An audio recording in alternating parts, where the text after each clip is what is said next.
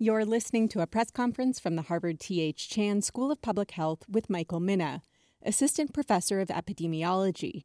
This call was recorded at 11 a.m. Eastern Time on Friday, May 22nd. All right, so let's get going. Are there any questions out there?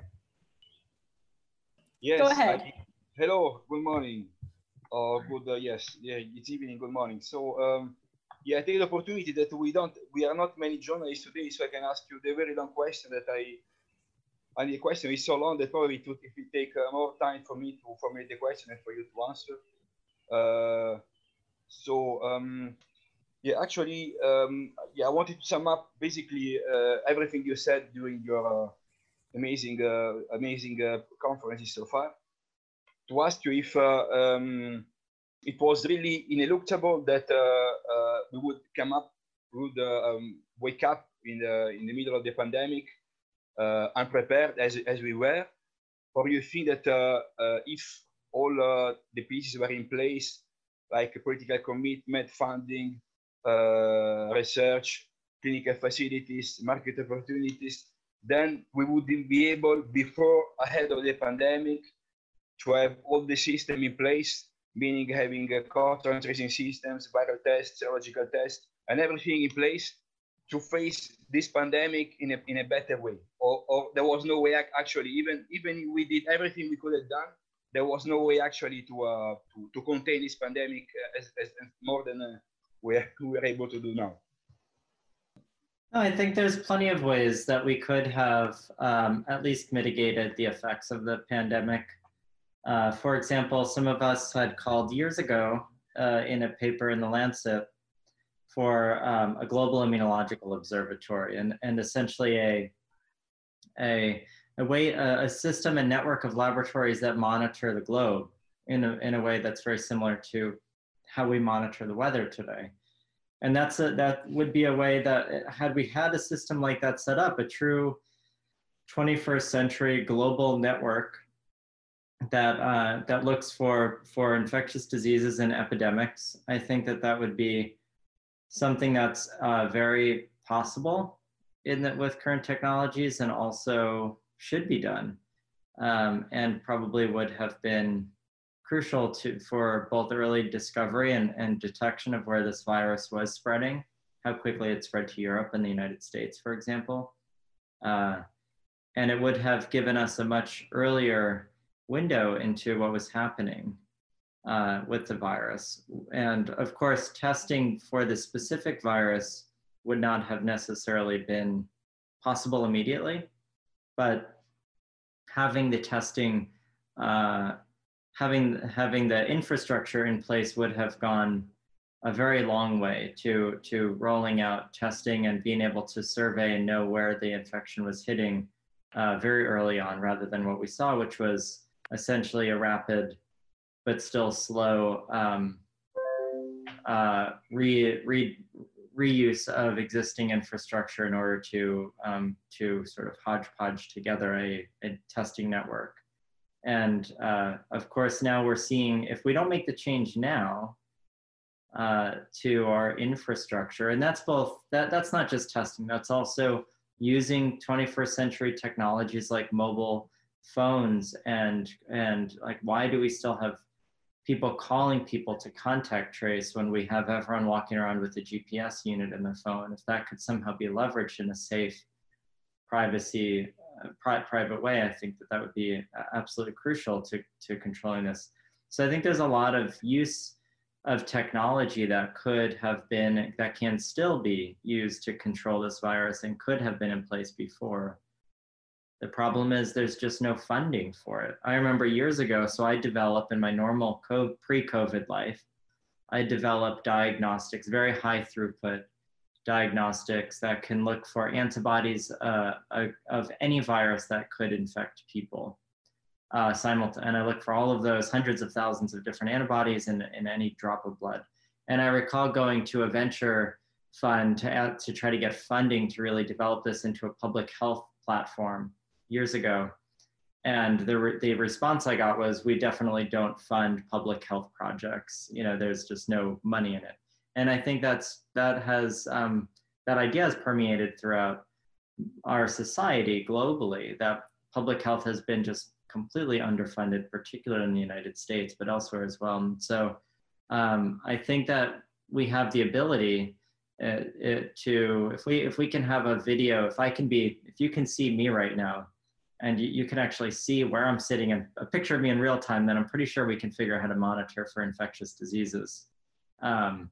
And so I think we just have to put the minds to it, and we have to figure out some way to commercialize it too, if that's the way our world works, to make these things viable solutions to get companies like Facebook and Google, instead of creating apps that will get people frozen yogurt quicker, we should be creating apps that will help save lives. And I think COVID will probably initialize some of those types of new endeavors, because now we're seeing the massive economic and public health destruction of this virus. But beforehand, I think there was just no real will or interest in funding these programs. Yeah, I have a follow-up question on the detection part. So, so there were some studies, joint studies made by a researcher in the US and virologists in a Wuhan laboratory in China that used chimeric viruses. So viruses produced artificially in the lab to show that the SARS family viruses actually could mutate in a way that it could actually infect humans directly. The Wuhan laboratory virologists, they had been studying bats to try to trace this kind of SARS diseases to animals. So what else actually the leading countries like the US and Western countries they could have done to in terms of microbiology research and to track the coronavirus in a way that we would have been able to detect them ahead of the pandemic. Yeah, since I'm not a scientist, I have a hard time to figure out how you can track this kind of viruses over time. Yeah, so I think the best way to track the pathogens, I think, and to see if they're going to jump into, or if they have jumped into humans, is to use the immune responses of people. So people, we all carry around inside of us these amazing pathogen detection systems that are more advanced than anything we develop that we artificially develop. And that detection system that exists within all of us are our own immune systems. We know how to read the immune system now. And so if we can utilize new technologies to read out the immune system and think of it like a hard drive that we just have to decrypt, then we can do that, and we can do that across millions of people a day or a month or whatever it might be. Then all of a sudden we have a really useful tool to track viruses and see when they have jumped into humans, for example. Currently, the way that it goes is quite different. Usually we look for viruses themselves, and so we have to identify the actual individual who currently has a virus inside of them, and then sequence that virus and pull out the virus, try to amplify it and sequence it. That's very difficult, and it's also difficult to find that individual who happens to be sick at the moment. But if instead we focus on looking at antibodies in the immune response as a mechanism for that, then it opens up a whole new slew of options for us, where we know how to read antibodies, for example. We are learning how to read B and T cells, and we can use those as our sentinel surveillance system, and just start collecting samples on a routine basis from people around the globe, in particular in places where viruses are likely to emerge from zoonotic transmission events. And I think that that's actually a very smart and good way to go, and it's something that we are thinking about setting up currently as well. Yeah, so based on what you said, the Center for Disease Control at US, for example, together with the Center for Disease Control in China, they should have cooperated to put in place a system which actually would have tracked the antibodies development in people in China to see if these antibodies actually provide the evidence of the new coronavirus. That's correct? That's right, and you can look for antibodies that don't, even if you, so it's hard initially to find antibodies that are for a novel virus. But we know that antibodies create cross-reactive responses, for example, with other coronaviruses. So we could be tracking antibodies that are not so specific for the novel one, but that are more generic for lots of coronaviruses. And we would see a spike in those. But we would at the same time, so we'd see a spike in antibodies against a generic coronavirus antibody platform. And then we could dive into it. If we do see that spike, we could say, okay, which coronavirus is it? And if we recognize that it's not any of the ones that we know of, then we would be able to infer that it's a novel one and that we need to look very closely and sequence it. So it would be an easier and more efficient way to monitor for these things, rather than waiting for the first 10 people to come into the hospital and die before we actually recognize that there's a novel virus killing people. Thank you. Sure. Next question. Thank you. Thank you so much for answering. And by the way, I think Room Rater would give your background high marks. What is that? Room Rater. They're going around and rating all the rooms of everybody doing online video presentations. Oh. Yeah, it's a fun Twitter account. Anyways, my question has to deal with a particular statistic that's being put out down here in Florida. And I am trying to understand generally the best way to communicate positivity rates, right? Positivity rates in a normal world would be the number of people tested versus the number of people who tested positive. Mm-hmm. Normal day, right? Here in the state of Florida, the governor is communicating a positivity rate that includes the number of people tested and retested on that day, right? So not just the people tested for the first time, but the people getting tested for second, third, or fourth time, divided by the total number of new cases. And we've figured out the actual rate of positivity of the people just getting tested for the first time on that day. Does that make sense, that distinction? Mm-hmm. And I'm trying to figure out the sort of epidemiological reasoning or the reasoning behind showing one and showing the other. You know, because I don't want to go out and say, oh, the governor is tamping down the positivity rates or anything like that, because I'm sure he has a reason to do that. But obviously the positivity rate that we've figured out is much higher than the one that he's showing. And I kind of want to learn a little bit more about the rationale maybe behind showing one or the other. So when you're saying multiple tests, you mean like somebody who gets positive today is getting tested tomorrow and is negative, and is tested the next day and is negative? Exactly. Right. And perhaps doctors are going and getting retested 6-7 times. And that's included in his positivity rate that he's showing. So it's significantly lower. Yeah, so the problem would be, I think that it's an acceptable thing if, let's just pretend for a moment that it is, that it's a representative sample, which it's not, but let's pretend it is. If you're looking at people who are negative and have not yet been positive, then that's an acceptable approach, because each negative person, if they're getting tested again and they remain negative, they're just representing the people in the population. But if they're including people who have already been positive, and then having those people be tested multiple times again in the future and including those, then you are artificially, at least if you're enriching for those people who have been tested positive already and then testing negative and reporting those out, you will artificially decrease the apparent risk to a susceptible person if you're including people who are now resistant.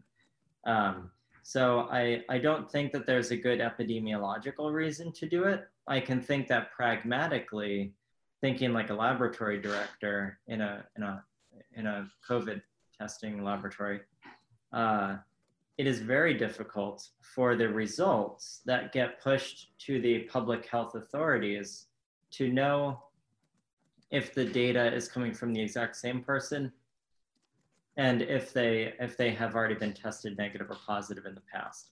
Now, they do have the data and capacity to do it for sure, because when we report to the state laboratory, we are reporting identifiable information so that contact tracing can progress. So I suppose actually it would not be that difficult to filter out those results for people who have already been positive, and not incorporating their future negative results into the data.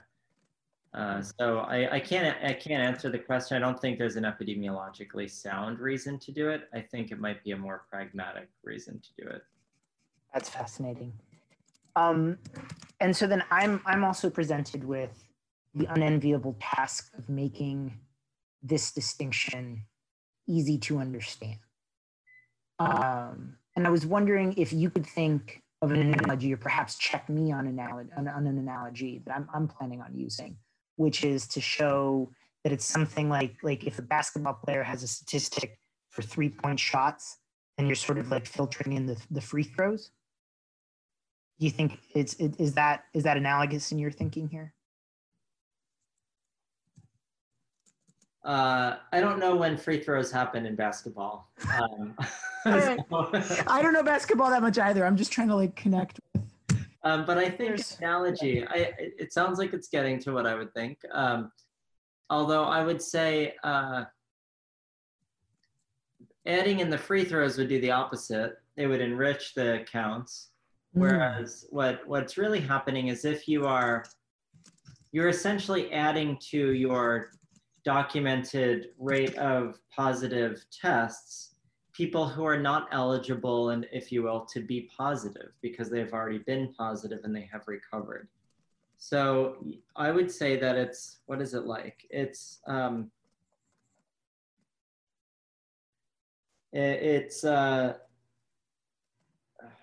to think what it might be like. I mean, to me, it just, you're essentially inflating or deflating the positive rate by incorporating ineligible people. There is a good analogy. It will probably come to me. Nobody else has their hand up right now, so I'll just keep thinking about it. I was going to say testing men for pregnancy, because that's not. That's a great idea. Because you're always going with a pregnancy test analogy, so there you go. Yep.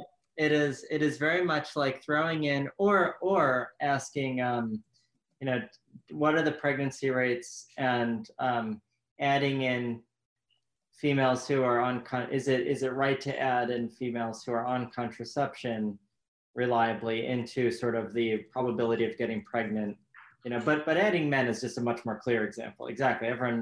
So I think that's a good example of adding. Oh, that's perfect. Yeah. Perfect. I like that. Cool. Yeah, I think it does, but it does, I don't know what the mindset is there, but I do think it would deflate the positivity rate. Do you know how many people are actually what proportion of the people tested and being reported fit that bill? And how do you know that they are in there? Is that being reported? How many times people have been?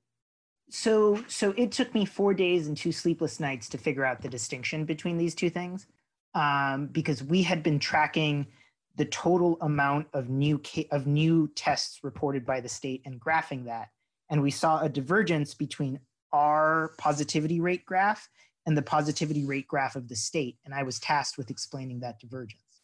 And the reason why it diverts is because they're graphing people who've been retested, but they have another database where they show you that number without the retests.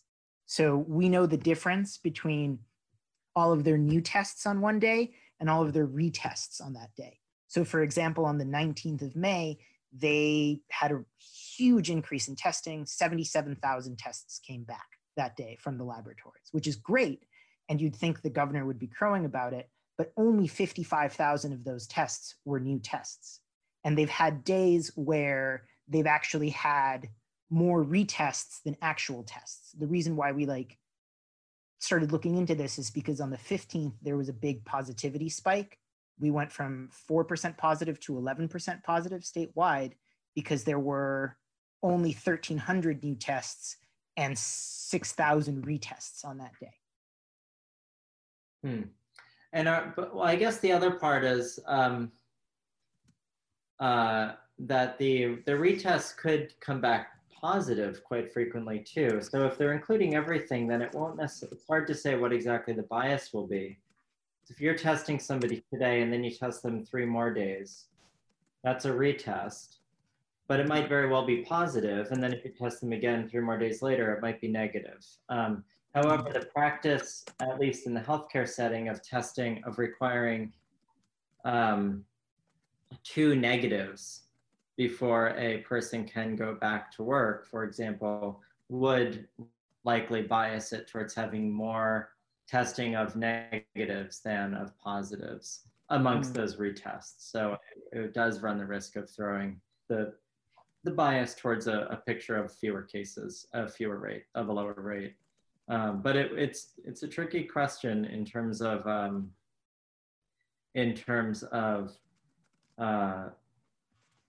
what it would actually do to the results, because we know that a lot of people are getting retested pretty frequently after they've been tested once, so it could actually be inflating the fraction too. I have to get somebody on the line from their Office of Epidemiology or from the governor's office, and they've just been giving me the cold shoulder for 3 days down here. So yeah. Well, thank you. That answered my question. Sure. And I'm going to ask a question that has come up a couple of times in my inbox in the last couple of days. So there have been reports of states, Georgia, Virginia, and some others that have been putting all the antibody or serological testing in the same group as the virologic testing, and then giving it as one data point for the state. Could you explain why that's problematic to put both those types of tests in the same category? Does that make sense? Well, the question makes sense. The question makes sense. The fact that you're asking the question or have to ask the question is beyond me. It doesn't make sense. It doesn't make sense at all to do that. And I really worry that it obscures our ability as epidemiologists and as public health people around the globe to be able to understand the best way to do public health and to control this virus. And for example, I mean, they just have to be separated because antibodies represent a cumulative case count across a population of cases that may have happened last week or last year, for example, and virus represents what's happening today, and that's a big limitation of putting the case counts of the virus, but it represents what is happening today alone. So I think that if they are adding the 2 together, then they have to start considering it as a cumulative case count in rather than a daily, but then you're double counting. So for example, if somebody, I mean, if you can assume that everyone only gets tested once, which, you know, is a different question than what was just being asked, but if you can assume that everyone just gets tested once, then you could start assuming that they can be grouped together, but it has to be interpreted as a cumulative case count of all the people who have been infected throughout the entirety of the epidemic until today, or up through today. So if that's the goal, then that's fine. Actually, that's an appropriate thing to do. But if the goal is not that, if the goal is to get a daily count of the new cases happening each day, then antibody is just totally the wrong way to go. I think that in general, though, I would say antibody testing is the right way to go from a public health perspective overall, but the databases just need to be separate. There's just no question in my mind. They look for different things. It's like combining, I don't know,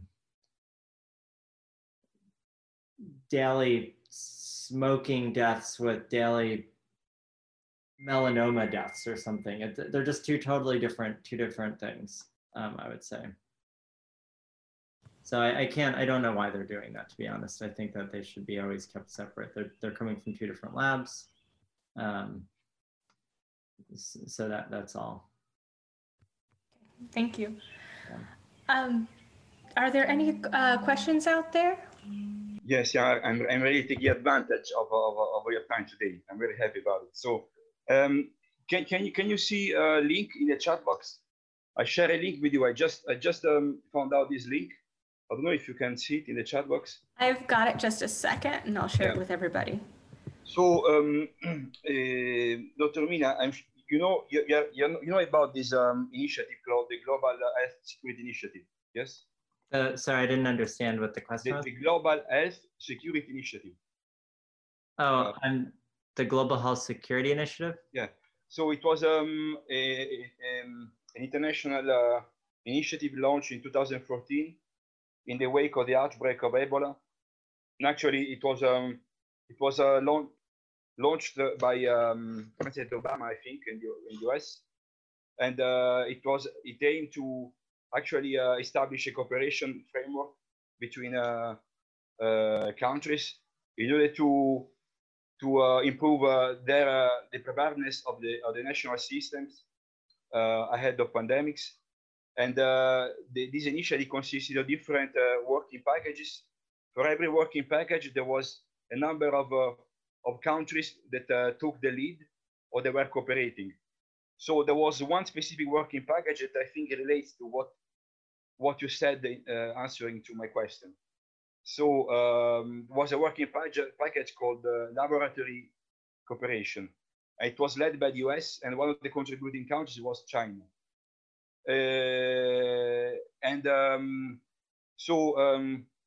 This package actually says that the aim is tracking the new pathogens.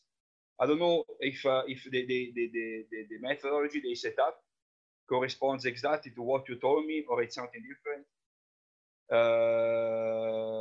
Yeah, I just wanted to know if I mean if you can look at it and maybe comment and say that it's if it was what you had in mind, or it's something else.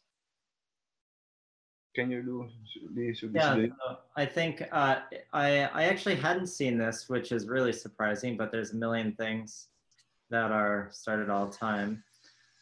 So this is actually very much in line with our idea in general. Whether it's actually come to fruition yet is a whole different thing, and I don't think it's really my very quick understanding or read of this is I don't think that this has really come to fruition in any practical way, and I do think, however, that it needs to be happening, and this is very much in line with what I was just mentioning a moment ago about our idea of a global, there should either be a global pathogen observatory, a global, health, something along these lines, I think is absolutely essential, and we should be doing it. And so it's good to see that at least the plan has been put out there, besides, besides being in just in the academic papers.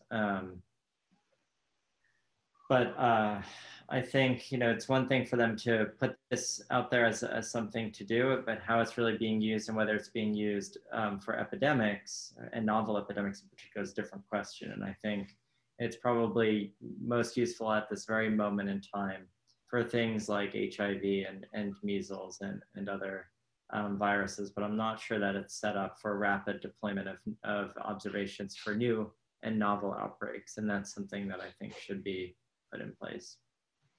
Mm-hmm. Yeah, okay, because the documents also mentions novel pathogens, But I think, as you said, it was a nice project on paper, but I don't think it has ever been implemented seriously in concerning new pathogens. Yeah, no, and looking at it, I mean, this is from, I see a link from 2012, so I don't think it's come very far. Certainly there are networks though, like we have an example of this. The influenza network, the way that we monitor flu strains every year, which was of course utilized for COVID. It is a good system and one that can be very useful and deployed because it exists already. And so I think that, you know, the co-opting that system to use it for collecting COVID strains was smart. And those are the type of things that we should be doing much more robustly and much more globally. Okay, thank you. Sure. Next question. Hi. The Lancet has pushed out a paper today, phase 1 results from CanSino's vaccine trial using their Ad5 vaccine. You know, they see some good things, but they also see a dampening of the response in people with pre-existing immunity to the vector, and they see quite a bit of pre-existing immunity to the vector. What does that tell us about the prospects for this vaccine? So I apologize. I thought that this was going to be about a different Lancet paper, the hydroxychloroquine system. So many. Yeah, I clicked on the wrong link, I think. So I believe that so I can't speak directly to that paper until I read it, but I would be happy to talk to you later about it if you want. What I do, I mean, this is the worry. This is definitely one of the concerns about using vectored vaccines for which people might already have pre-existing immunity. It's also the concern about vaccines in general. In terms of what we call antigenic seniority, if you create a response that might skew. So if you already have seen a virus or have some pre-existing immunity to it, and then you try to vaccinate against something that's very similar, you run the risk of having your immune response get skewed and kind of picking up primarily the thing that you're already immune to or that you've already seen, and kind of not focusing so much on the new aspect, which in this case would be the coronavirus proteins that were placed onto the adenovirus vector. And that can lead to an imbalance where you want to be prioritizing your the immune response against the protein of interest for coronavirus, but you end up picking up and running with the pieces of the virus that are forming the vector that's carrying the coronavirus protein. So that can certainly, that is a sort of in the same framework as antigenic seniority. And it's one of the reasons why we think that various people have different susceptibilities to flu over their lifetime, and why some vaccines against flu don't seem to work so well.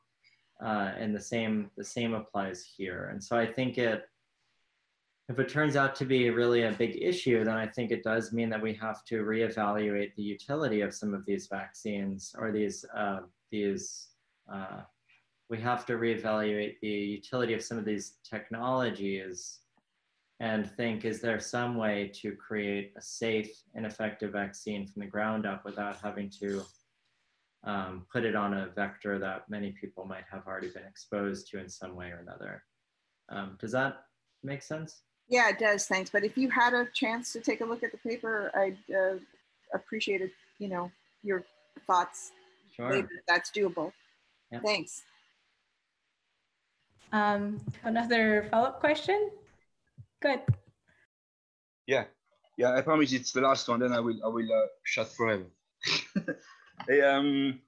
So it's a kind of follow-up question to the question that was asked by the other journalist, previous journalist. So it's a question that also asked other researchers. So I would like to know what is your thought about vaccines that try to target the common elements of all beta coronaviruses in such a way that actually they can be useful against all kind of coronaviruses, and I know that because some companies I was speaking with, they said that they had this kind of antibody that they developed in the wake of the SARS-1, 2002, 2003, but they never been able to use it because there were no more infected people.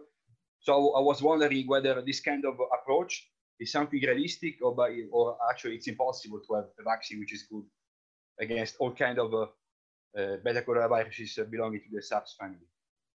Yeah, I think it's what you are asking about is very much in line with the idea of a universal flu vaccine, and I think it's possible. I would never say it's not possible. I would say that we don't know how to build one right now.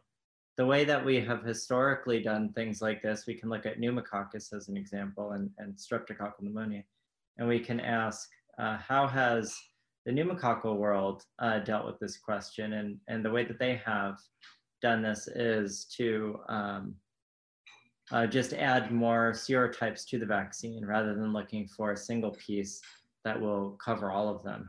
And that might be the way to go for coronaviruses in the event that this does not necessarily mutate rapidly. It won't work for flu because flu mutates quickly. With this virus, with coronaviruses, they might not mutate quite so much. So you can envision if you're making vaccines, you may as well just put multiple strains in instead of one. And that could be the way forward for that. If you're trying to build a vaccine that's going to preemptively protect against any novel viruses that may emerge, that may help, although we would have trouble knowing it. If everyone's vaccinated, then they would never really have the chance to jump into the humans in the first place and spread. But short of that, I think it would be harder to do that. But if we could find some conserved regions of the coronavirus that actually are sufficiently immunodominant, immunogenic to create good protective immune responses, then it's theoretically feasible. Okay, so you see that if more investment were done in the past on this kind of universal coronavirus vaccine, we could have had the vaccine ahead of the pandemic, or it was a utopistic scenario? Well, I think it would be asking a lot to assume that we would be able to have done that. I think we don't have any good universal vaccine.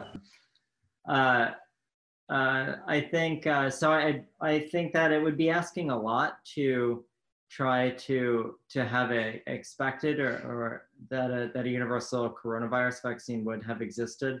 There's just, despite SARS and MERS, it was not considered such a serious global threat just because it hasn't been a serious global threat. Of course, now in hindsight, we can go back and say we should have really pushed for serious billions of dollars to go into vaccines against coronavirus and try to create a universal coronavirus vaccine back in 2007 or whenever it might have been. But I think we probably will attempt to be creating those in the future. I can't imagine that people are not going to be working on them. So, was it likely and feasible and should it have been produced before this particular pandemic? Probably, I think that's an unlikely scenario, but and now an impossible one. But in the future, I think we'll try to push for one. Okay, thank you. Next question. Thank you very much for doing this. I want to ask you a question about testing, and it's very local. In the city of Cambridge, now there are free tests being offered to any resident, and yet there is not a huge demand for people to have these tests. There are not people lined up to get tested.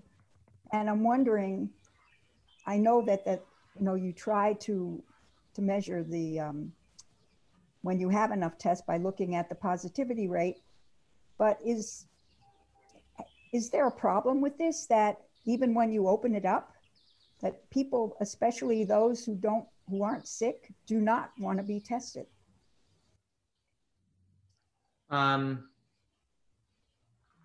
It's very difficult to get. I didn't realize that anyone could be tested. Do you know what this is virus testing, I presume? Right. This is a PCR test. Yeah. So I think that this is difficult. aspect of this virus and any virus. I mean, in reality, I don't advocate for everyone to be tested for the virus. Testing for a virus isn't an efficient public health effort. I'd say it's a very inefficient public health effort. It needs to be done in the midst of an outbreak to know who's infected when. And if it can be rolled out very quickly and rapidly and across many, many people, great.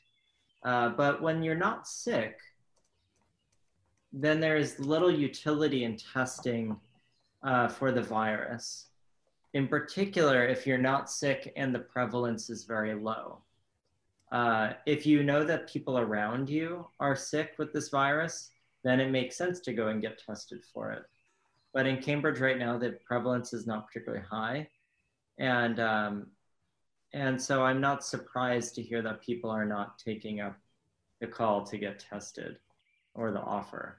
And I don't think it's a problem either. I think that actually the better way to be, the better program is always serology, I think. You know, if you're, in terms of ongoing surveillance and monitoring of the population, you want to monitor who has had the virus so that when it does reemerge, you know who is maybe at more risk than others, what the risk of emergence is in the population that you're looking at. So I believe that, I would be interested to know what people would do if the offer was on the table for antibody testing, and people could know if they were infected at the height of this epidemic and outbreak. I believe also that as things open up, and if we do see increased cases, at that point, people might again become concerned that they might be exposed. But in general, I think that if you know that you haven't been around people who are sick, then why go out of your way to get tested if you feel that, you know, if an individual feels that they had very low likelihood of becoming exposed, and it's still a transient virus. So even if you were exposed 2 months ago, then there's no good reason to come back now and get tested. Whereas with antibodies, it's a whole different thing. If you were exposed 2 years ago, obviously not for this virus, but then you might, and you want to know if you were, then the antibody test will tell you that. And so I think that there are two different things, but I would say that it doesn't surprise me that appetite to be tested for this virus has decreased as prevalence has gone down. Thank you. I'm going to piggyback on that one real quick. So as things are opening up and people are moving around more, there's been more and more talk about a second wave coming. How do you see testing playing into monitoring for a second wave, and how should that be rolled out? When should that start? And what are your thoughts on that? I think it should start now. It should never have stopped, but I do think that it should shift. I think that one of the most powerful tools we have in public health are antibodies. It's why I study antibodies and a whole field called serological surveillance.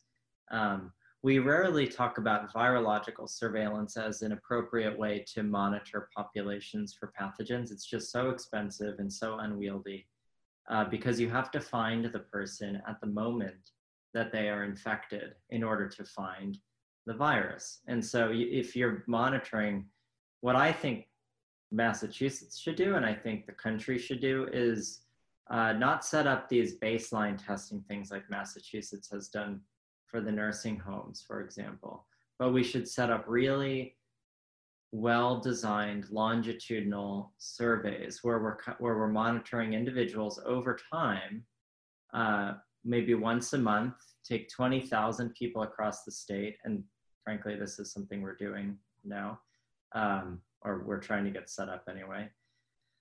But you take thousands of people and you monitor them every month, and you ask them to put a drop of blood from a finger prick, for example. These are generally practically painless, and you have them send in a finger prick drop of blood, and you can use that to know if they're seropositive or seronegative. And you do that every month with a sufficient number of well-representative people in the population. And you can easily, well, not necessarily easy, but you can efficiently monitor for the reemergence of the pathogen. And because it's just so much more powerful to do antibody testing, because the signal lingers with somebody potentially for life. So if they go from negative to negative, and then they turn positive a few days after their last test, if it was viral testing once a month, then you'd completely miss it. You'd test negative here, they would get an infection a few days later, and by the time you go back and test again, you would have missed the infection in that person. Antibodies, on the other hand, you test and then they get infected, and then you test another month later, and you'll see that they seroconverted, they became positive. And so that's a very powerful tool to use, because you can really space out the number of tests that you do, so that you're not trying to capture every individual infection, but you're capturing the evidence of the infection. And as long as you're measuring longitudinally in the same person, you can use that to understand, you'll have a good window of when the infection occurred. And if you do that along enough people, then you can actually identify new outbreaks emerging in the population. So I think that that's what we should be doing now in the state and across the country. And you get a lot of additional information. So for example, surveillance so far has been so incredibly focused on the viral testing. But if we look at what's happening in the nursing homes, and a few of us just had an op-ed in the Boston Globe on Monday about this. But the nursing homes, the governor, not just in Massachusetts, but many places are mandating what they call baseline testing in a nursing home, and baseline virological testing. So if you go into that nursing home today and you just do one baseline test of it, you might find that 12% of people are positive. And so then from there on out, people say, oh, that nursing home is 12% positive. But that's not true. Without serology, you don't know if that 12% is actually representing the downslope of a big epidemic that just happened, and maybe 80% have actually been infected, but only 12% today remain infected, or that they're about to turn, or if everyone's seronegative in that group, in that nursing home, then that 12% could be a strong warning that they're about to experience a massive outbreak, and maybe next week, 40% will be positive.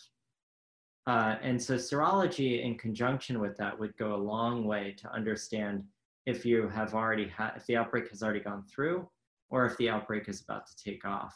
So antibody testing at scale across populations allows you essentially to risk stratify communities and to know where you should allocate resources, for example, where you should do enhanced surveillance, where you can let up on surveillance. So it's a way to essentially complement PCR testing, which PCR testing and viral testing should be very acute. It should be done acutely in clear windows of ongoing transmission. And antibody testing is something that just kind of goes on throughout the population over time, even in periods when outbreaks are not happening, as a true surveillance system to monitor for when they do pick up. So that's where I think that things should really head from a testing perspective. Okay, great, thank you. Do you have any final thoughts before we go, Dr. Minna? I find it funny that I just got the, I think I'm probably quoted in it actually, from Rob Stein. Getting an antibody test for the coronavirus, here's what it won't tell you. It's what was popped up on my phone from NPR.